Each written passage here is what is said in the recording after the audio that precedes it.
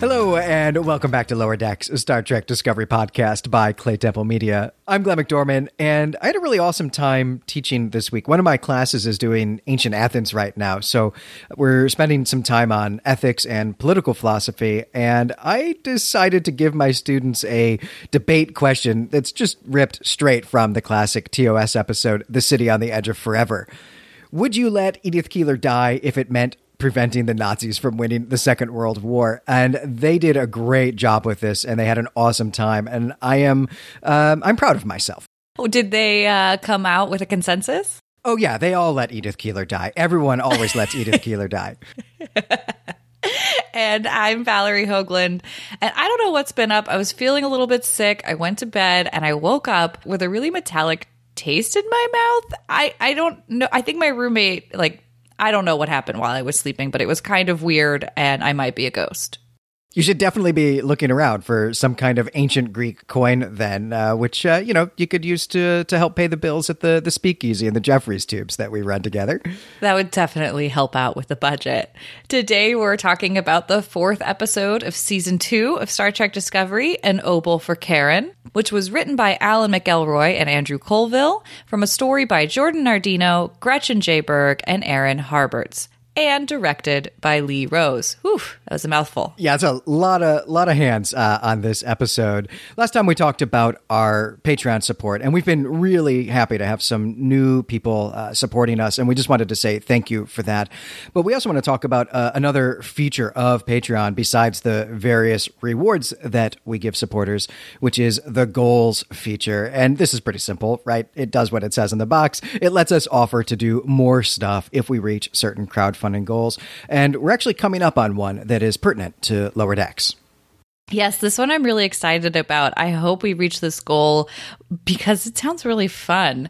We're really close to reaching a goal that would unlock an online video hangout with listeners and us at the end of the season. So you will finally get to see how much hair Glenn has, because he talks about it a lot. Yeah, it really is how much hair I don't have. Maybe I'll show off the Star Trek tattoos as well. And further off, we also have always a goal of covering more Star Trek besides Discovery. So different shows, maybe even a film, animated series, comics, all that kind of stuff. Yeah, and that is a little further off, but it is not out of the realm of possibility. So we really look forward to being able to do these things in the future, and hopefully the online hangout really at the end of this season. I would be super psyched to do that. Let's get on with this episode here. There was a lot of stuff happening in this episode, perhaps because there were like 17 people who got together to write it. How did you feel about this one, Valerie? Now that we're back away from the Klingon stuff and the Section 31 backdoor pilot, how did you feel about this one? I enjoyed it. I still think the 2 opening episodes of this season out of the 4 are my favorite. And I could have had the episode be a little bit less dense, but overall, I really enjoyed it. We have more focus on a lot of characters I love. Jet Reno is back, and I think it should just be the Jet Reno show, to be perfectly honest.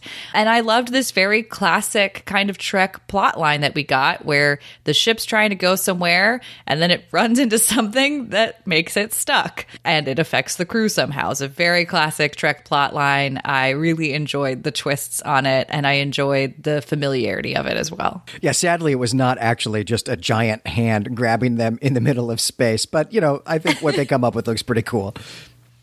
Yeah, I mean, maybe it takes this many people to come up with something new after all the times Trek has done this. Is it a force field? What's going on? Are we secretly in some sort of time loop? But no, we got something new here, and it was linguistic. So I'm pretty happy about it. Did you like the episode, Glenn? I did. I liked a lot of the particulars. The language stuff is fantastic. And of course, as soon as I saw what the title for the episode was, I was, giddy and on board. And maybe we should actually talk about the title before we get into it, because sometimes we get too into it and forget to circle back and actually talk about the title. So let's do it right now. What exactly is an Obol for Karen, Valerie? Well, Glenn, to answer that question, I'm going to have to define a few terms. So starting with an obol, that's an ancient Greek coin, and Charon, which we did a lot of talking about Charon last season because of Emperor Georgiou's ship, but Charon is the ferryman that takes the newly dead down the river Styx into the underworld, Hades. And a lot of surviving ancient myth and material culture tells us that there was a cultural practice of placing an obol or coin in the mouth of the deceased in order to pay the fare, pay for the passage down the river Styx into the underworld, to pay Charon for his duties as ferryman. Right, because even Charon is not going to just do this, for no money. Like, he'd actually like to be sipping jippers on a beach somewhere, but, this has got his job. I don't know, he's probably saving up all of these coins. And, you said material evidence, which is true. We do actually have real good evidence that this is a thing that people did. Sometimes we do find these coins in people's mouths when we're excavating graves, but for the most part, actually, it's not really a coin. It's a much thinner metallic object that has one of several different special images stamped on it that are specifically for Charon, which is really cool. Except for the part where he's actually not getting real money; he's getting Monopoly money, the Greek equivalent of Monopoly money. So I don't know if he's actually going to get that beach vacation anytime soon. Yeah, I mean, symbolism is important, whether it is real money or not real money. And, this also signaled to me at the beginning of the episode that, we're going to get something that has to do with death or dying or the underworld. And because it is Trek, Discovery complicates this a little bit, but I'm hoping nobody that I care about will actually die.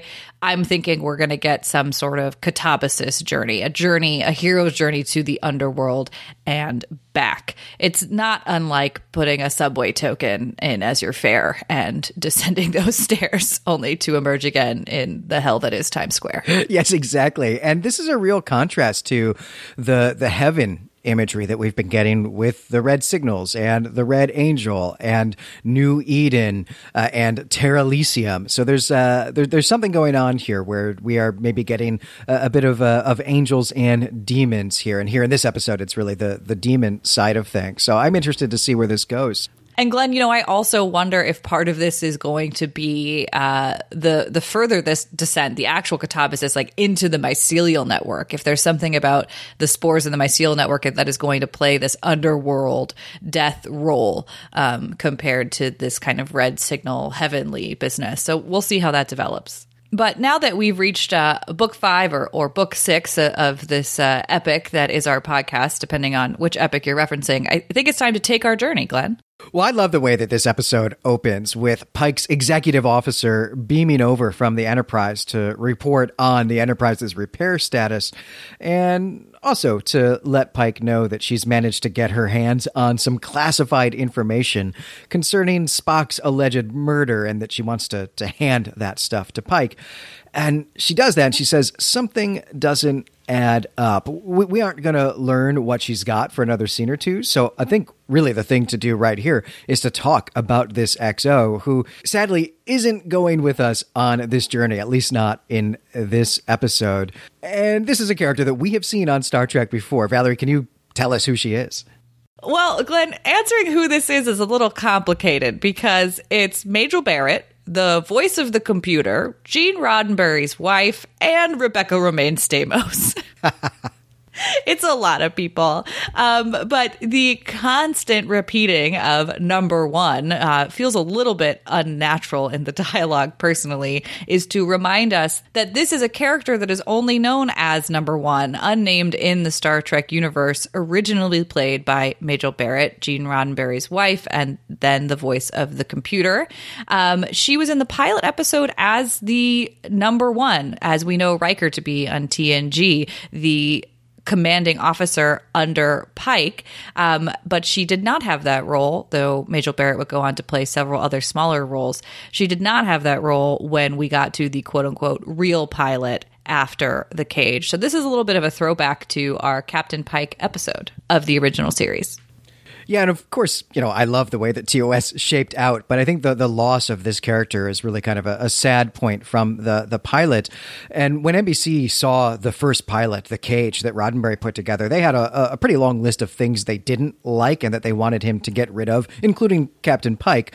But near the top of that list was getting rid of Majel Barrett as number one. And there were two things they did not like about this character. And the first of them was simply that they just did not think that viewers would buy into the idea that the second in command of this spaceship could be a woman, which I think we all agree is ludicrous, even thinking about what people would have believed or enjoyed back in the 60s.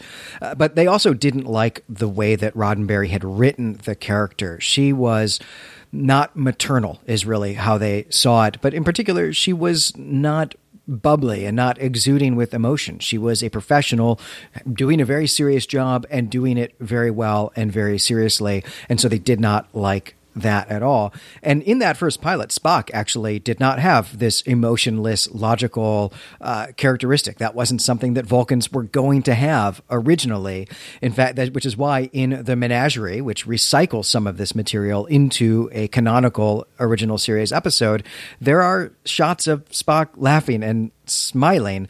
And so one of the things that Roddenberry did when he went back to the drawing board was to actually give some of those serious characteristics that this character had and give them to Spock.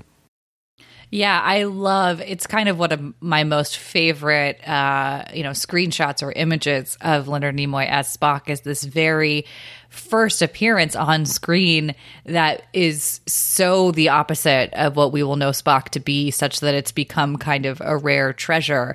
And it's him smiling at some singing blue plants that are actually just some weird blue felt things on some wire. But they're, one of the first images that I have on plants in Star Trek on the Instagram. And it just brings a lot of joy whenever you get Spock smiling. But yeah, it's very interesting because number one was supposed to be to Pike as Spock, what becomes and is to Kirk. And this, brings up an interesting kind of triad where we have been seeing so far in season 2 of Discovery that Spock is to Kirk as Spock also is to Pike. So then what does that do with number one? Even though I will say that number one and Pike still seem to have an intimate and trusted and deeply felt relationship as commanding officers. Right. I'll confess, I had actually forgotten about the existence of this character until she beamed over, because just the way that Pike has been talking about Spock and some of the things that Sarek said, I kind of forgot that Spock is not actually the XO of this ship the way that he basically is for Kirk. But we see right here that Pike is clearly running the Enterprise in the same way that he's running the Discovery, where he is turning everyone into this family, right? This team that is completely on the same page. Everyone has everyone else's back, even against like the institution that they're all a member of and the state that they're actually in the military of. And he has this great relationship with number one. And I really loved it. I loved this character. I love that, as soon as she beams over, what she wants to do is go to the galley to get a cheeseburger with habanero sauce. And that they're immediately making jokes about how much engineers love their spaceships, which, it makes a nice joke, nice reference to Scotty, who is not the chief engineer on the Enterprise yet, but of course will be. I really, really loved their rapport. Me as well. And I also think that Rebecca Romijn was a perfect cast for this role. There is something about both the color of the uniform coming over from the Enterprise and the hairstyling and the makeup, but also just like her look in general that is so 60s. It does in a way look like she just walked out of TOS, except maybe, we have HGTV now, so it looks a little bit better. Yeah, I have to say the yellow jacket really pops even more than the red and the blue. So when she just showed up on the transporter pad, just really kind of larger than life with this splash of color, I mean, it was pretty exciting. Yeah, it still makes me want the TOS uniforms on Discovery, even though I love the costume design on Discovery too. But it's just so fun. Color is fun.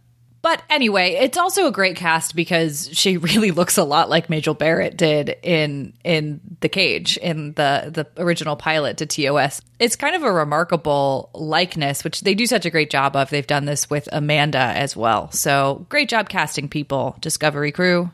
I really hope that we see her again. I thought she was really an awesome character. I think this is probably just a little bit of a tease. We may not ever see her again, but I hope we do. Maybe next season she'll get her own episode the way that Amanda got her own episode last week. Well, we're going to have to leave her behind for now, as we're going to go to the Spore Lab, where the May mushroom blob thing is in quarantine. And Stamets is pretty excited about the evidence that this May blob is sentient, which he thinks indicates that the mycelial network contains indigenous life. And that's going to turn out to be true later in the episode. But this is really fascinating, that there's this whole different type of space in which there can be sentient life forms. Of course, we've seen this before in Star Trek. Deep Space Nine has a whole thing about aliens living in a wormhole. Oh, that whole thing. That is the premise of the show. This was really fun. I enjoyed it. I enjoyed all of our engineering scenes this episode, and I think I'm going to save what I have to say until we get a little bit more into it. Yeah, we're going to learn a lot more about this near the end of the episode. But really, this scene is largely about how Tilly is upset about the real May Ahern. She says that May was a great friend to her at a time when she really needed that, but that Tilly, she didn't even know that May had died several years ago, until basically yesterday. She just found this out. And Tilly doesn't actually say very much about what she's feeling here, but Mary Wiseman, I think, really gives us the full range of emotions here, from confusion and shock to shame, I guess. And it's a wonderful performance. I agree. Her performance throughout the whole episode is really stand out. In fact, the acting across the board in this episode is remarkable. Just a delight to kind of enter into the universe that they've created. But yeah, Tilly's going through a lot here. And a lot of it is really relatable to have this kind of guilt or this shame or this confusion after someone dies. But also, this is our first beat, so to speak, of how this creature that, well, I guess we'll just continue to call it May, has pretty successfully manipulated Tilly. And this will be a question through the rest of it. And we get some wonderful dialogue between Stamets and Jet Reno about whether or not May cares for Tilly or is manipulating Tilly, and what that has done to Tilly's inner psyche is apparent right from the get-go here. She's very confused. She doesn't know which way to go. She's ruminating. She's anxious. She's sad. It's a lot going on for her. Later in the episode, we're going to hear from the May blob again, who's going to say that she picked the form of May Ahern because this was someone who Tilly really, really trusted. But it does almost seem that the idea of May actually is going to have more power over Tilly now that Tilly knows that she's dead, which is not something I think that this person, this May blob person, could have foreseen or was understanding, but it has worked out, I think, in her favor. That there's this sense that Tilly feels bad for having lost communication, lost touch with May, and is, I don't know, maybe even like wanting to help the May blob in some way as kind of a stand-in for helping the friend that she forgot about. Yeah, and that's where the relatable part comes in, right? Because on the one hand, I think we've all felt something like that, especially if we've suffered a loss from someone who used to be dear to us and then we lost touch with. But also, we've all been 14, and how many people from when you were 14 do you keep in touch with or follow that closely? These things kind of happen, and every once in a while Facebook gives us a life update and then we feel some complicated emotions about it.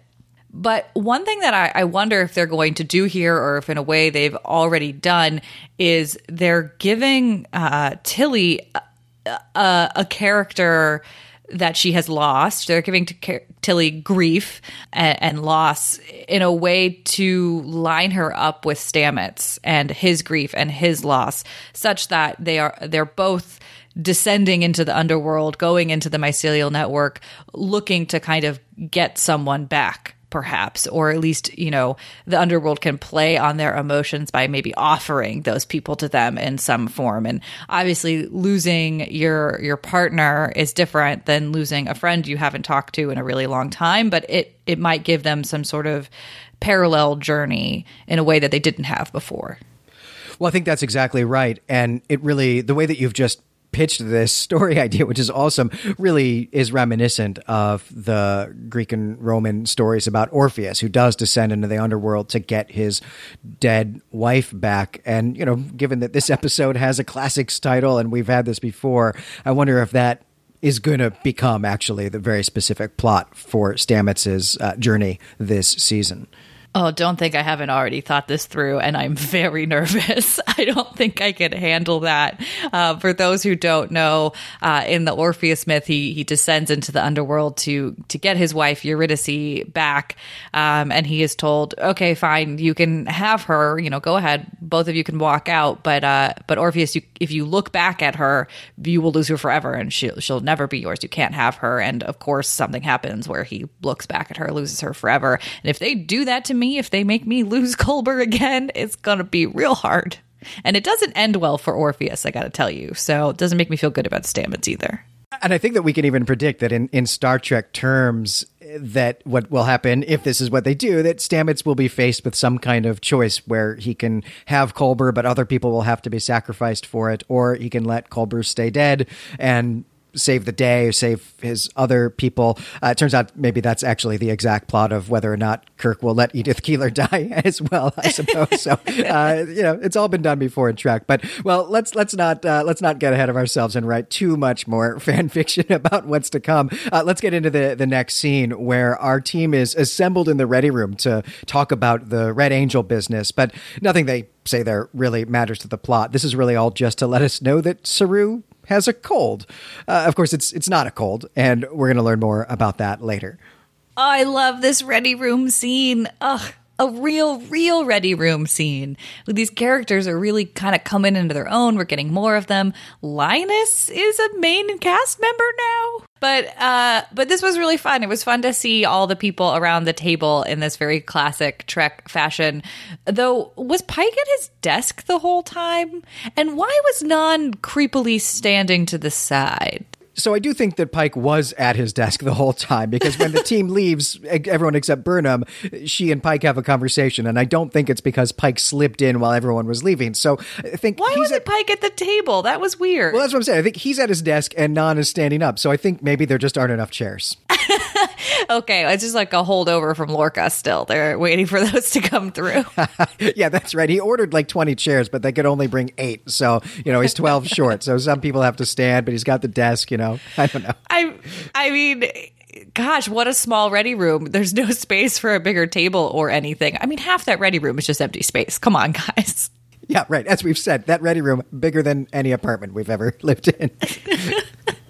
All right. Well, this team does leave, everyone except for Burnham, who does stick around to talk with Pike.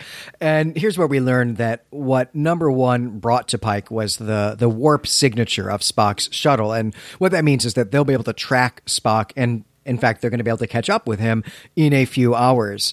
And after the events with Amanda in the previous episode, Burnham actually now wants to recuse herself from this whole Spock situation because she worries that she'll actually just make things worse for him, especially if he really is suffering from the type of mental health conditions that were described by the doctors on that videotape.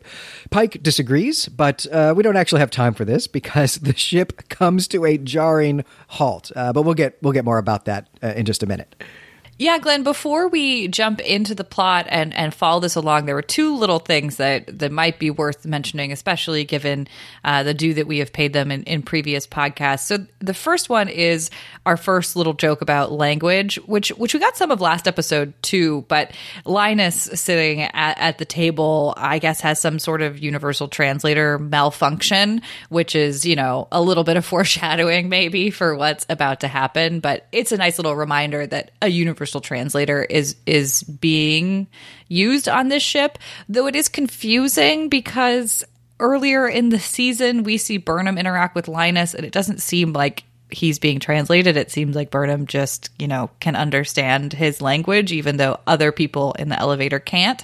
So I'm a little bit confused about that, Glenn, if you have any suggestions. The other thing is that we had some more retconning here with the holophone business, which, Glenn, I thought you might want to touch on, given how you expressed yourself last episode. Yeah, well, I do think that I got it all off my chest last episode, but there is more retconning happening here when Pike and Number One are having their conversation about what's wrong with the Enterprise. And it turns out that maybe what's wrong with the Enterprise is that the newish technology of the holophone is interfering with all the systems and breaking it. So Pike wants it to be completely removed. And I think we're supposed to infer that this is going to turn out to be a problem on all sorts of ships. And so Starfleet's just going to remove the holophone technology.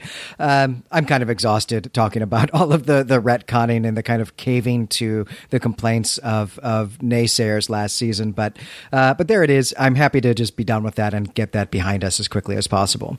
But I will happily take your bait and talk about the Universal Translator, because I don't have a solution to that either.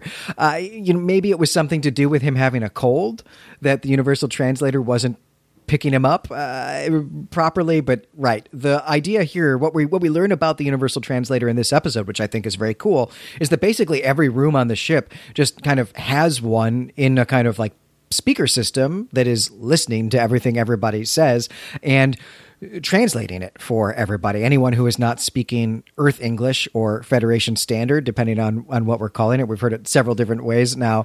And I think that's really cool. Yeah, I am excited to talk about what happens with the Universal Translator later on in the episode, because it's super fun. But just wanted to point that out, that it was a little bit of a question mark inconsistency. But, it's interesting because if they weren't showing signs, if the showrunners weren't showing signs of trying so hard to fix certain inconsistencies, I would be totally fine letting it all go. It's this like attempt to try to fix all of them while not necessarily getting all of them that is causing a little bit of tension for me. And this gets to your point, Glenn, of like, they're trying to respond to certain things, but Trek is just like this. Trek has inconsistencies. Trek has Trek No Babble. Trek has weird things that exist only to serve a plot point of one episode. And usually we're pretty okay with that. Yeah, I just don't think it's necessary. And then, if they're going to be trying to retcon things that they did last season because people on Twitter were complaining about it, then are they going to have to retcon stuff in the third season that they were doing this season? It just seems like a bad precedent to set. But I think we can leave that behind us now, because we need to go to the bridge to see what has caused the ship to stop going. And it turns out that they've been trapped in some kind of stasis field, and there's a glowing lava sphere in front of them. Not a big giant hand, but it did look real cool. And when we come back from the title sequence, we learn that this sphere is massive. It is 500 kilometers in diameter, and it is also really, really old. It is 100,000 years old. And on top of all of that, it's organic. It's made of organic material, and so maybe it's also alive. Yeah, and they never really solved this question. It's like organic and inorganic, but that's fine. Again, I'm used to having weird Trek mysteries, and I think this is really fun. And I love this. I love that we're stopped in our tracks and we have to solve a mystery and something really crazy is going to happen. I do think it's interesting that it's a sphere. That I think threw me off for a little bit. That like, was this somehow connected to the red signals or something? Like I was waiting for that shoe to drop, which it doesn't. But I don't know if that threw you off too, Glenn. Right. There seems to be a lot of just kind of random stuff in space that the ship keeps encountering, and not all of it is related to the other phenomena that they find out there. I mean, this is what Star Trek does, right? Space is so vast as to be near infinite, yet there seems to be something sort of, every square foot of it when our heroes are underway. I'm just glad Q didn't show up, because I was also waiting for that to happen, and I'm really glad it didn't. Yeah, I think we're all a little bit nervous about whether or not the Q continuum is going to show up with this red signal business, but we'll find out soon enough, I suppose. Something that I think is really awesome about this setup is that while they're having this conversation about what this sphere is like, all of a sudden everybody is speaking Klingon, and they just kind of really smoothly transition to that and we get some subtitles. And this problem then gets worse as people begin speaking a variety of languages, and even the screens are no longer in their default language. The scene was really funny. We get a great Tower of Babel joke, and I really enjoyed, and I assume you did too, Valerie, I really enjoyed trying to pick out all of the languages that people were speaking, but I also just marveled at how this was done, technically from an actual filmmaking standpoint. Oh, this is probably, one of my favorite scenes in Trek now. It would just it ticked all of my boxes. I have some questions about how it was working. Like, this was my reading of it, which is that characters were actually speaking whatever their language was, like their native language. So for a lot of them, that would be English. And then what appeared to be coming out of their mouths to other people was another language.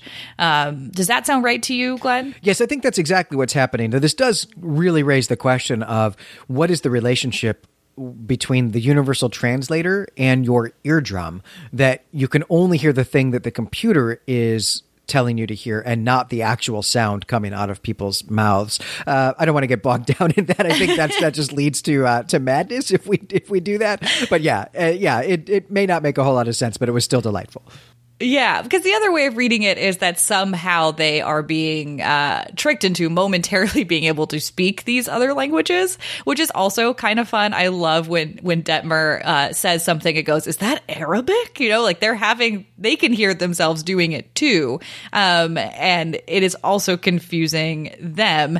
And I think Pike starts in French, and I'm pretty sure he's not French, right? So that's our first clue that these aren't necessarily people's native languages. But Glenn, I don't know how many of the languages spoken on screen you are, familiar with, as in having studied. I will say that it was a little bit hard for me once Burnham says, I think it's actually Nan who says something in Italian. And I was like, oh no, now I know it's not good. Like, when I heard a language that I knew, I was like, oh, the actor's actually not doing that great of a job with it, which broke the facade for me for a little bit. I have a feeling that if we knew Arabic better, we would be like, maybe not the best Arabic I've ever heard. But I think I'm being a little nitpicky. Yeah, that's funny. I am passable in spoken French sometimes, and I didn't have any problems with Pike's pronunciation. Also, the Spanish that Burnham was speaking. My wife Elizabeth does Arabic, and she didn't complain about it either. But I think we were actually maybe a little still fixated about the holophone business at this point, actually. So we may just not have had this conversation. So I'll check in with her. But overall, it was really fun, and kudos to these actors who don't know these languages, and probably got a small amount of time to do this on air. So they did a great job. I'm not trying to insult them at all. It just broke the fun a little bit for me. But also part of the fun was trying to pick out where there was a language that I knew something about, or even trying to identify what languages were happening without looking at the subtitles. And I was, of course, happy that Italian made it into the mix, especially because it's not a language that's spoken very many places. So it didn't have to be a top choice. Right, exactly. It's a minuscule percentage of the Federation population actually speaks Italian as a native language. Well, Saru comes in and fixes this problem because he actually knows 94 of the Federation languages. And right, the problem here is that the Universal Translator has been hit with a virus, and that computer virus is going to spread to other systems. And so they're going to need to get to work to contain that virus, and then also get to work to repair the damage so that they can get out of this stasis field. The really consequential and perhaps even more interesting thing is that all of the computer systems have been, modified into different languages. So nobody can really use them without Saru's help, because they're not just speaking Arabic. The console is now in Arabic. Though I will point out that in several other Trek episodes, people can make completely alien language consoles work, even when they have completely different alphabets with, surprising accuracy. And that's all. I'm going to say something about it. And that's always a stretch. I think that's something that always befuddles viewers, but we just have to suspend our disbelief. But maybe, if I want to try to retcon it, I'll say it's actually more difficult to look at your screen that you're familiar with and have it look different than it is to just go to a strange screen, knowing that it's going to be strange and having to figure it out. I don't know if it's much of a defense, but I'll try. No, that's fair. It's a very minor point. But yes, Saru in this episode is amazing, but Saru in this role is super cool. I love him coming in and giving us a value of the humanities lecture. I feel like this should be part of a presentation to the dean of many colleges about how we shouldn't cut language programs. Yeah, this is why we're actually not allowed to make those presentations. It would just be a Star Trek clip show about why the humanities are so valuable. All right, well, we can leave this scene behind and get to the Spore Lab, where the chief engineer has sent Jet Reno to firewall off the critical propulsion systems. And there's some awesomeness here. One, there really is a chief engineer somewhere on the ship, so that's cool. Maybe we'll meet that character someday. But two, and maybe more importantly, Jet Reno is still here. This is awesome. I know. You know what I love most about Jet Reno? And just so that I warn you, I'm going to say that a lot, and it's going to be a different thing every time. But what I love most about Jet Reno right this second is that her jacket is always unzipped. It really has an effect of the costuming. That she's the casual, doesn't care one. Oh, yeah, and she super doesn't care about rules or decorum at all. And I love the little spat that she and Stamets get into here immediately. That's really just about whose toys are better, which is just it's just great. Though I will say this does turn into Stamets monologuing about how dependency on dilithium crystals is bad for the environment, bad for people, bad for geopolitics. I didn't maybe love this, though it's going to turn out to actually be relevant in Act 3. Oh, I did like it. I mean, yeah, it is a little like lecture-y and preachy in a way, but that's part of what I like about Star Trek is that it cares about the things that are important and it calls them out and it tries to be contemporary. And I don't know what temperature it is in Philly right now, but it's a strangely warm temperature here in New York. So, pretty apt, I think, and a good thematic thing to be reminded of. But it was also really fun just, to see them play off of each other. And we haven't seen cranky Stamets in a while. He was like our first example of Stamets was cranky monologuing Stamets, and I'm glad to have him back a little bit. And their verbal sparring is not going away, and I really hope that we get to see more and more of them together. And if that's not possible, I hope that we just get some moments where Jet Reno is doing the stand-up act on I don't know, stage night or something in the galley that when the Discovery has off time. Yeah, I mean, that's better than, I don't know, Riker saxophone playing or Data reading a poem about his cat. So, we've had more boring 10 forward scenes than that. It's a trombone, Hoagland. It's Whatever. Not a saxophone. How dare you? I could see him playing a saxophone, though, right? Oh, I think he can play all the horns. That's my belief. All right. Well, this conversation also is interrupted by some kind of jarring physical thing, and this time it's I don't know, an electronic pulse or something like that. It doesn't really matter what it is. The systems are overloaded with power, and the whole ship will break basically if Reno, Stamets, and Tilly don't do something about it right now, right here. And we get a really fun, actually, surprisingly fun mashup of Technobabble and MacGyvering here to solve this problem. And in the process, some hilarity ensues. Tilly's hair goes awesome, and Reno gets knocked out and dreams about playing drums with Prince.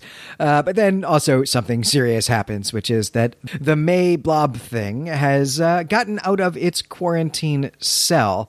And just as we're all looking around for it, it gets on Tilly and won't let go.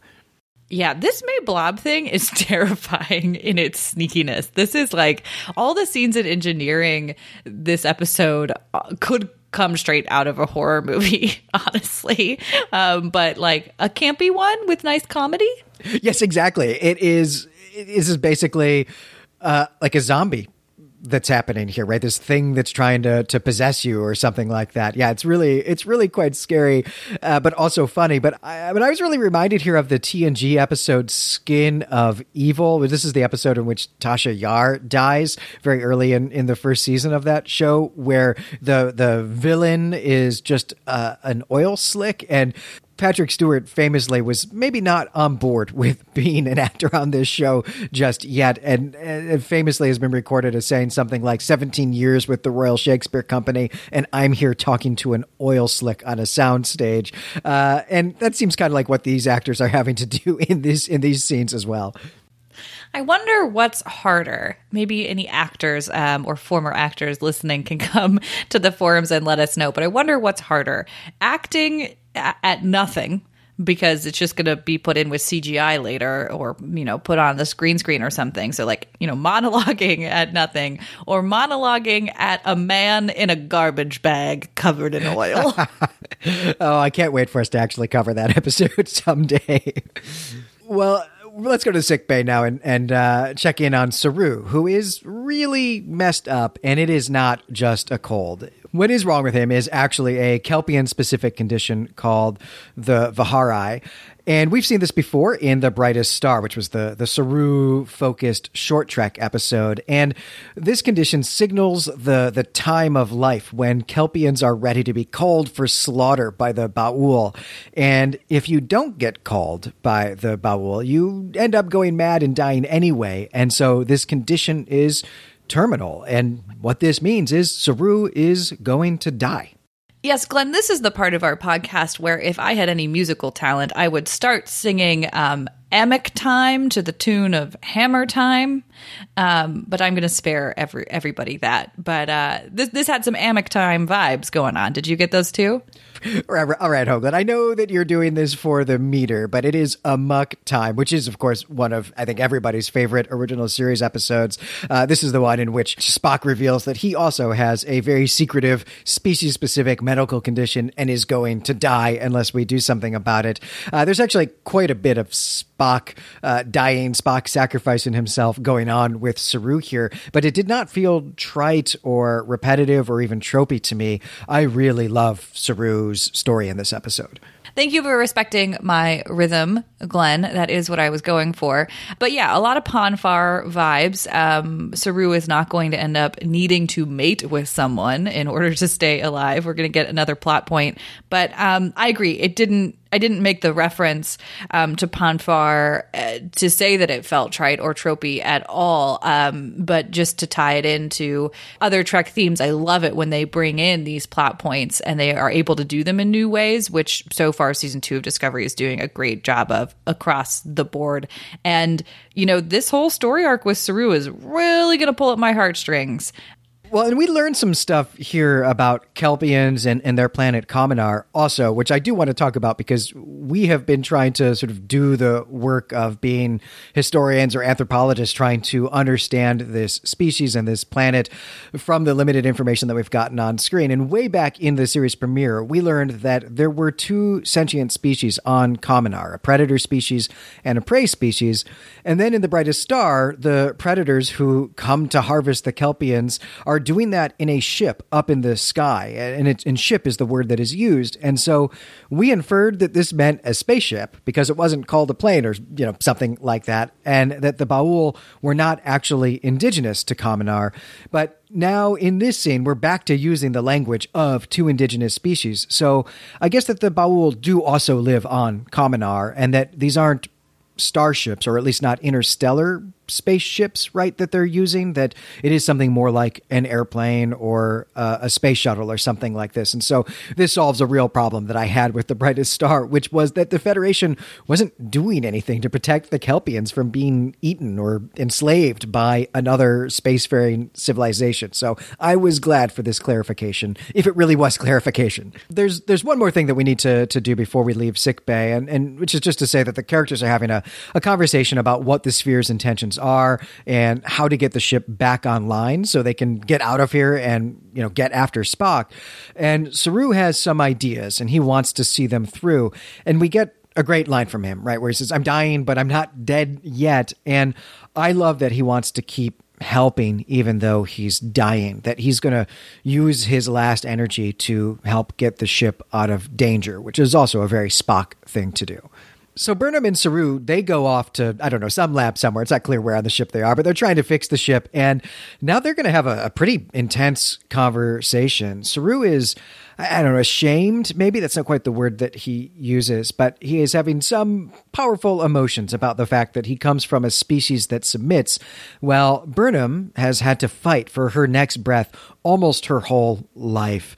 And Saru goes on to say that he hides by nature. And here's where he brings up this business with the languages, right? Saying that he's learned 94 languages, but he never wanted to teach anyone Kelpian, anyone his own language, because he wanted to keep his cultural identity as a private matter, almost as a secret, so that people wouldn't know things about him.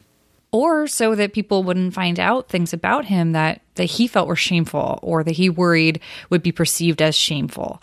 And as the episode goes on, we're going to find out through the dialogue with Burnham that exactly the thing that he's afraid of being shamed for or being perceived as weak about is actually the very thing that makes him the most unique, his ability to be so empathetic, right?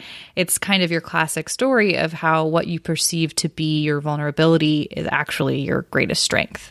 And I'm excited to see where Saru goes from here now that he does realize that these things are what he has to offer to the team. And they're what makes him useful, and not just useful, but awesome, make him a great member of this team and a valuable part of this family. And we get a real touching moment here from Saru in this conversation where he says that he's kept a detailed account of his life since he's joined Starfleet. And he wants Burnham to officially catalog his journal so that when the Prime Directive or General Order Number 1, when that no longer applies to Kelpians, the Kelpians will be able to learn about Saru and learn about his journey. And this is one of the major themes of the episode, right? This desire not to be forgotten, but also a desire to pass on what we've learned, to pass that on to others in order to benefit them. And so even here, as Saru is like dealing with the fact that he's going to die, in like 10 minutes or something, he's thinking about how he can be a help to other people. I know. The line here probably that in the episode kind of hit me the hardest is when Saru, turns to us and says, "I might be dying, but I am certainly not dead." And like, whoa, I want to be that cool. It is a pretty heroic thing to say, but I hope that we never actually find ourselves in a situation where either of us is having to say lines that heroic. Well, let's head to the bridge where we just get a real brief scene that's really just to let us know that Spock is getting away and that the Discovery still can't leave this sphere. We're still trapped in place. We move through this pretty quickly. That's really all that scene is for. And now we just go to the Spore Lab where stuff is actually happening. Tilly is in a quarantine cell, and the May blob that is attached to her now is secreting chemicals into her bloodstream in order to keep her calm or maybe to keep her docile. It's not clear. There's different schools of thought on this problem. Yeah. I mean, it's pumping her with psilocybin, which most people know as like mushrooms or, a hallucinogenics, which is why they make a fun joke about being on a bad trip here. But yeah, this is not the last time people are going to get accidentally high in this episode, and it's all pretty scary, actually. Yeah, the filming of that scene is real weird. I'm excited to talk about that. Right now, Stamets has a technobabble way to talk to the May blob in order to find out what it wants. And Burnham is here in this scene too, or really she's just outside the door. And hearing Stamets thinking about what they need to do to solve their problem, the kind of B plot of this episode, she realizes that this is also the solution to the problem that she and Saru are working on. And so she runs back to Saru because they need to find out what the sphere wants. And Burnham now pitches the communication idea to Saru, who picks it up and really runs with it because he can see ultraviolet light, which is just a special thing that Kelpians can do that most other species can't. Because he can do that, Saru figures out that the sphere is using these light fluctuations as a language, but that they've been unable to even realize it, right? He's the only person who could have.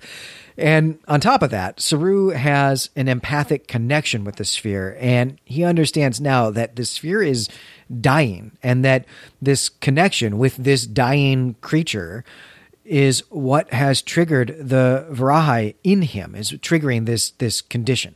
Yeah, I loved this. I thought this was fascinating and pretty plausible.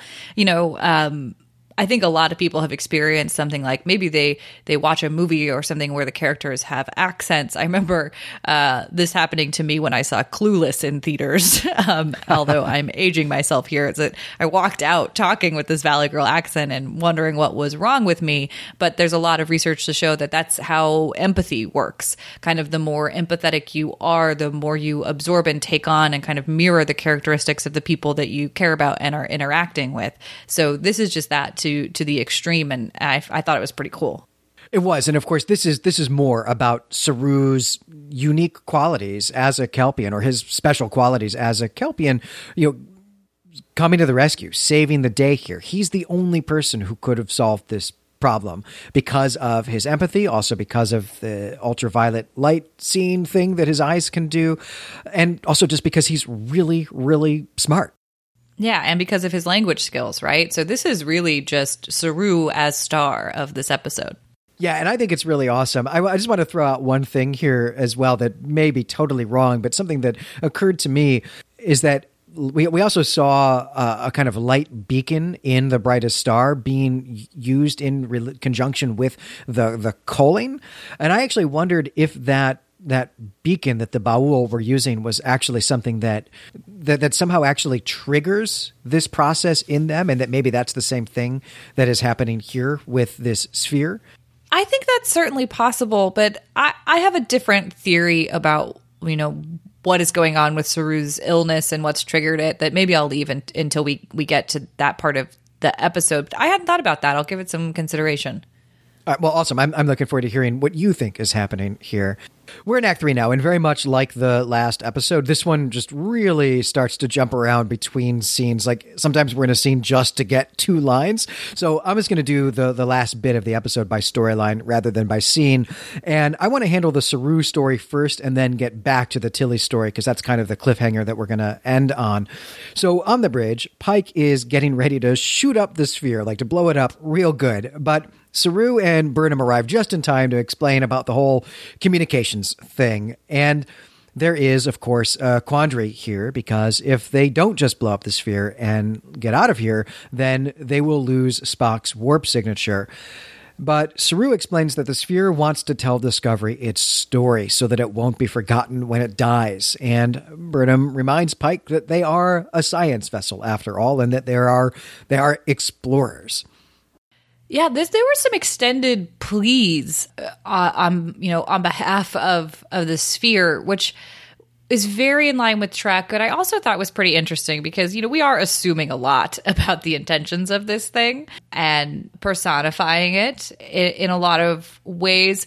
But it's pretty cool to see this continued respect for all forms of life, that once they figure out that they're dealing with something that is, I guess, semi at least sentient and has some sort of intention, typically this hinges on whether or not something is trying to communicate. They switch gears and they have respect for it, which typically in and of itself is enough, even if you're not on a science vessel. But Pike here is worried about Spock, right? They're going after Spock to help protect him from getting arrested and on what they think is going to be unjustly. But he's also got this mission with the red signal business, which Spock is really wrapped up in. So Pike has these other concerns. But even with that, he pretty quickly decides that they have to help this sphere. And I like this line. He says that his oath and his conscience demand this of him. And then they just essentially download 100,000 years worth of data from this sphere, which I think is really cool. And as soon as they're done with this, the sphere dies in an explosion. Like it explodes, and this explosion should have destroyed Discovery, but the sphere's last action was to use, some physics to save the ship. Yes, some physics is right. Something about an inverse something field. I don't know. Reminded me of your inverse ninja law from last episode. But, I still don't necessarily think that your Saru light theory is how I was reading the episode or my interpretation of it. But I do wonder if you think that the burst of light that is commented by several characters on the bridge, that the burst of light is like music, it's so beautiful, if that had any sort of like reverse effects on Saru, if you thought the original light had some sort of activating effects. Oh, no, I don't think so at all. And we'll find out what's going on with Saru in a little bit. So, yeah, no, I don't think so. I think that's probably a hole in my reading of the light in the brightest star as well. So, yeah, I think probably totally wrong there. Well, now that the ship is out of danger, Saru wants to go to his quarters and die in private. And we get a really dramatic series of reaction shots from the bridge crew here. And then as he and Burnham get into the turbo lift, we get a few bars of the TOS theme music playing slowly and lowly, like a funeral dirge. And you know, the creative team here tried pretty hard to convince us that Saru was actually going to die. At this point, I wasn't on board. I did not expect that he might die, but they tricked me at some point in the next scene. I was going to ask if they tricked you because, yeah, they really tricked me. It was the perfect storm of trickiness because they have killed so many people on this show that I didn't think that would be killed, that the typical rules that are in place for who gets to die on a Star Trek show have just been thrown out the window. And his death was extended, right? It just drags on and on. The scene that we're about to get, which is beautiful, is also just heartbreakingly long. And by the end of it, I had succumbed to my nervousness. I even exclaimed out loud, wait, is Saru really going to die here? And then I was really tempted to just hop on my phone and start checking out to see if Doug Jones has taken some other role in some other thing. Like it really did get to me. They did an excellent job with this. Well, this not really going to die scene in Saru's quarters, as we have said, it's super emotional. But before we actually get into what's going on between Burnham and Saru, I want to talk about the visuals here. And the first thing to say is Saru's room is basically a greenhouse. Oh my God. I love it. Yes, I'm going to go in the magical time of my life where I have a ton of money and can do things like this. I'm going to find an interior designer and be like, give me this, please. Right. This is basically the plants in Star Trek headquarters. I know. It's so great. I am now, watching all Trek with an eye for plants, which is very fun, but glad that even though Discovery doesn't have a lot of away episodes, which is where we get a lot of plants most of the time, that I could just go back to Saru's room. How peaceful and relaxing is that place? And also, what a tribute to his sister, right? I think that all of the greenery in there is a tribute to Sarana. Yes, absolutely a beautiful sentiment to have these special flowers. And it does say something about Saru as a person, but also maybe Kelpians in general, or at least the culture of Saru's village, that he just really needs this greenery around him where, we see other people they're just living in the kind of metal and plastic quarters that they have on the ship, but Saru has to have all of this green in there, and that really helps me appreciate who he is, that he has to, even in the coldness of space, be surrounded by a variety of other living creatures. Yeah, Saru's ready room is now my favorite ready room. I know it's not technically a ready room, but I'm picturing it. I'm getting ready. For when you're right. Someday you will be the captain of your own starship, and this is what your ready room will be like. Well, the room is cool, and it did really capture my attention. But we also should mention that Saru doesn't have a shirt on. I know. He looks real cool, though. Like, the makeup is awesome. I was kind of distracted by how awesome it was. Like, I was looking at it and trying to figure out how it was done, if it was CGI, if it was practical. I'm pretty sure it was practical. But I was really interested in the movements and how it did just look like that was his body and not makeup. Very impressive. And I agree. I don't think it was CGI, which is something I love about this show, that they are using hands-on effects, practical effects. And I always think that adds something special to a show. And something else that I really did like about the shirtlessness here is that some of this is because of developments in the ability to do makeup. Some of it's about budget, but Discovery does a great job of sticking with hey, everyone is a biped, humanoid, even the aliens. The way that Trek does, Discovery sticks with that, but is much better at making these aliens actually seem alien, seem strange, seem non-human, and I love it.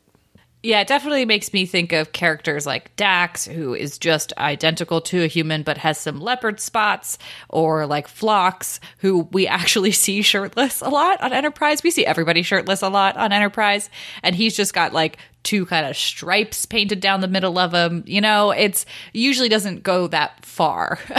And this really, I think, serves the story and serves really the purpose of Trek here, which is always to be telling us that just because people don't look like us doesn't mean they're not people. And I think this really is really helpful. I think the shirtlessness also adds an intimacy to this scene, right? He's privately in his quarters, disrobed. I assume maybe not wearing a shirt has something to do with the death ritual that he's about to try to undertake, but it really adds a power of intimacy to the scene. Right. Well, I think that's a good note on which to get to the crying part of the scene, which, crying, it's always my favorite thing. I'm on record with saying that before. And what's happening here is that Saru wants Burnham to euthanize him before the pain and the madness of this condition overtakes him. And Burnham is going to do this, but then she just can't. And she really breaks down in this moment. She says Saru is her family and she doesn't want to lose him. And on the topic of losing, I think I myself often actually lose sight of Burnham's own story, in part because there's just so much to it. But Burnham is like triply an orphan. She lost her parents, who were brutalized in front of her. She's alienated from her foster brother. And even last episode, right, her foster mother was pretty displeased with her and they didn't leave on the best of terms. She's lost Georgiou, which is something she thinks is her fault. And now she's going to lose Saru on top of it. So yeah, how much more of this can Burnham really take? I mean, you forgot one. She lost Ash.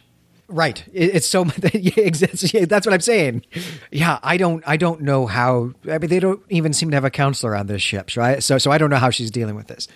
Well, Saru has some wisdom to impart before he dies, which is that he regrets having left Kaminar without ever really saying goodbye to his sister Sarana. And it's clear that he misses her. And I think your reading of this room as being kind of a tribute to her is spot on. And so his dying request to Burnham is to make her promise to do whatever it's going to take to mend things with Spock. And again, we just see Saru here trying to use his last moments to leave the world a better place than it was when he got here. And this is going to come back. But right now, Burnham, she's gotten maybe, I guess, kind of a pep talk. She's taken this as kind of a pep talk. So now she is really going to do the thing that her friend, this person she thinks of as family, is asking her to do. So she's really going to cut off Saru's threat ganglia now, which is what will kill him. And she goes to do it.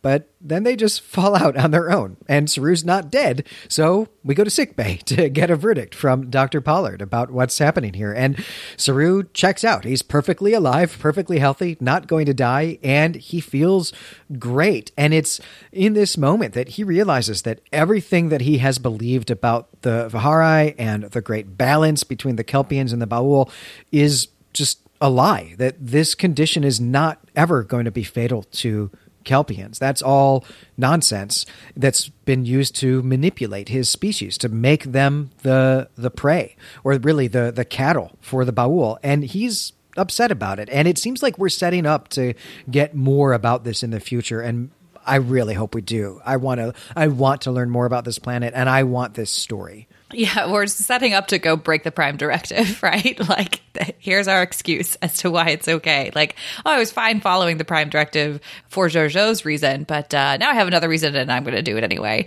I also hope we get that episode, to heck with the Prime Directive nonsense. But what is so amazing here is that Saru is... the fear that he has been living with has been lifted from him, right? Fear is his defining trait, and now it is no longer. And he says that he feels powerful, and that's because he's not overcome with this fear. He has a little bit of a glimpse into what it might be like to to live without that fear and that dread and that anticipation of death kind of always around the corner. And so this is, Glenn, where I will say how I read this, which is that I feel like it's just that Saru went through puberty. No, I think that's exactly right. I just was wondering if the lights were something that could be used to induce it in people kind of artificially. I think you've pointed out that that's a ridiculous idea, but that was what I was saying. But yes, I think you're absolutely right. This is basically just puberty in some kind of weird way where you go through it and then you lose this fear response that you have that maybe is like a great response to have when you're a vulnerable child, but now you can go be an adult and not have this fear. It's a real interesting physiology, and I want to know more about it. I know, it's also bonkers to think about, what would the world look like if we didn't know what was next in human maturation after puberty? If we thought puberty was like the end of the line, how much would we not know about humans, right? Like our brain doesn't even fully develop until we're 25. If we didn't know that, what would we think of ourselves and how would our society be built? It's kind of a crazy question, but really fun. I also really hope, now I don't know if we're going to get some sort of like Harry Potter dark arts teacher thing with Discovery where we have a new captain every year, but this definitely gave me another inkling that maybe Saru is going to get to be captain. Well, we've got one more scene to do to wrap up the Saru and Sphere storyline here, which is to visit Pike in his ready room, where Pike is taking a look at what kind of data they downloaded from the Sphere. And we basically walk in on him listening to a narrative of some war between people we've more or less never heard of before, which I think is pretty cool. And he compares this to the discovery of the Dead Sea Scrolls. And I have to say, I hope that one of the new Trek shows in development is just going to be about scholars going through all of this information. Like just people in a library reading these stories. Yeah. Hopefully there'd be less death in that show. I don't know, Hoagland. Don't pretend like you've never been in an academic library. You know how dangerous it is in there. So many sword fights. Well, Burnham has also been looking through the stuff that they got from the Sphere, and she's actually found that there's a way to track Spock. So they didn't actually have to give up anything in order to do the right thing for the Sphere.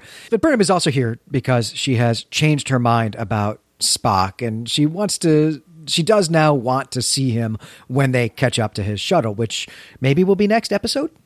But this arc, the conclusion of this emotional arc for Burnham, brings us to a close of the Saru and Sphere story. So I think let's go catch up with Tilly now. So Stamets's plan to talk to the May blob is not working because they need a cortical implant to put into Tilly's brain. But because the ship still is not working at this point, they don't actually have any way to put one into her brain except for a drill that Jet Reno has with her. So Stamets has a surprisingly good bedside manner. He doesn't have any whiskey or like anesthetic, I guess, but he gets Tilly to sing a song while he prepares to drill a hole in her head. And I really liked their little cover of Bowie's Space Oddity here. And I would be pretty into an a cappella cover album from the Discovery cast if that's a thing that we can get to happen.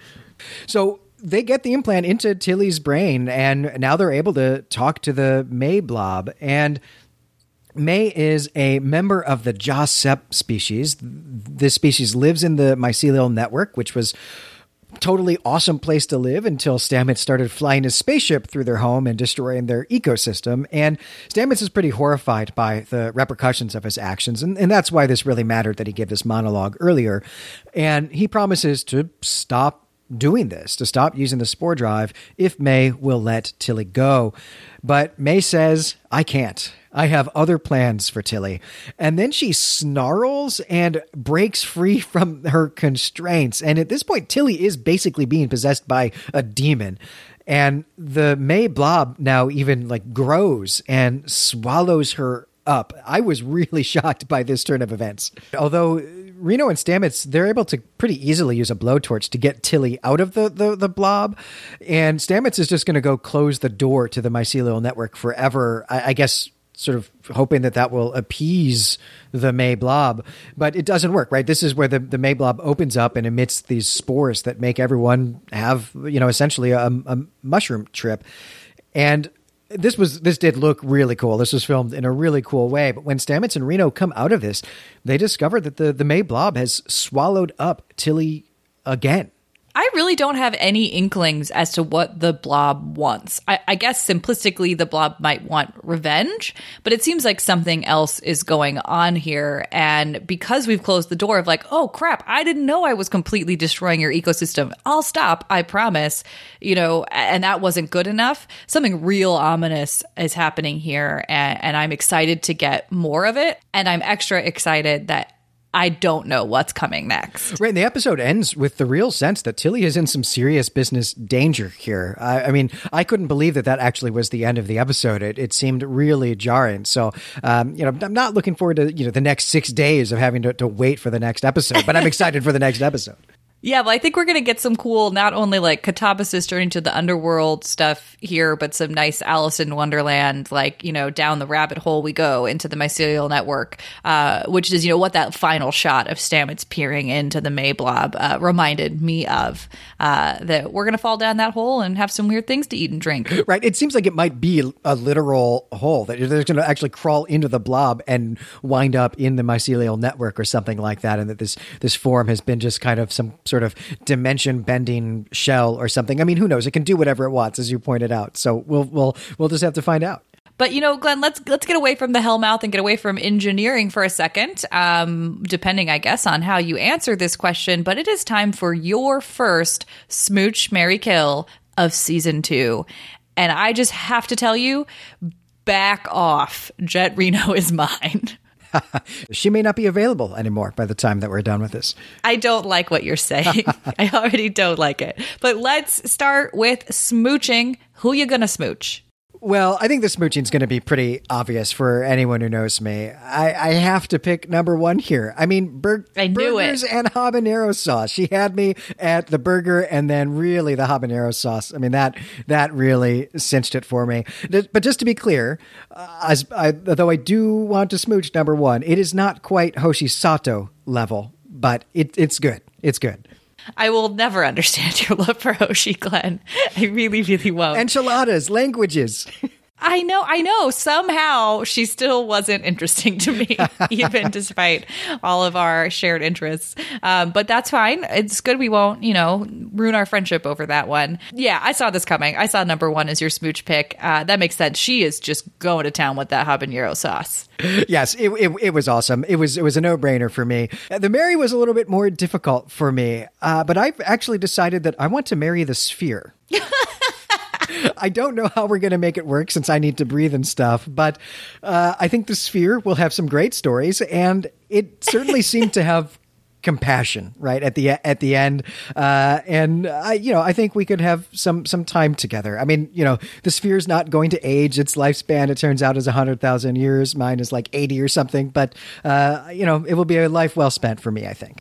I think you're going to redefine long distance relationship. It's not that you're like necessarily, one of you's in California and the other's in New York. It's like, oh, I have to be in some sort of vessel far away from you because I'll burn up and die. Oh, okay, Glenn. Well, now I don't know what's coming. So who are you going to kill? Well, I think this one is actually fairly obvious, and I'm not killing Jet Reno, even though I just threatened to do exactly that. Not that this is like a draft. It doesn't take her off the board for next time for you. But I think the obvious answer here is the May blob, right? She's clearly up to no good, and she's hurting Tilly, and I just cannot have anyone around who's going to hurt Tilly. Yeah, okay. We do have a pretty strong track record here at Lower Decks of killing the villain. So that makes sense. Maybe that makes us predictable and uninteresting, but that makes sense to me. I also don't know, though, if killing the May blob is really going to solve anything. I have a feeling the May blob can easily come back to life. Right. How do you kill something that's actually from the underworld? Right. Is a good question. Look, I'm just trying to do some science here. I'm trying to take one for the team. That's fine. I'll allow it. Well, now that I have said cheeseburger and habanero sauce about 20 times in the last 90 seconds, I think it's time for me to go have some dinner. So that's going to do it for this episode. I'm Glenn McDorman.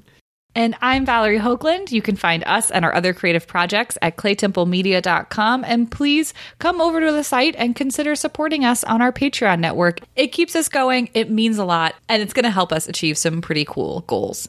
Yeah, I really do hope that we are going to be able to have the online video chat at the end of the season. It would be super fun. There's so much to talk about. And until we get to that point, till we get to the end of the season, please come on over to the Clay Temple forums and let us know what you think is going to happen next if people are going into the underworld and trying to bring back their loved ones.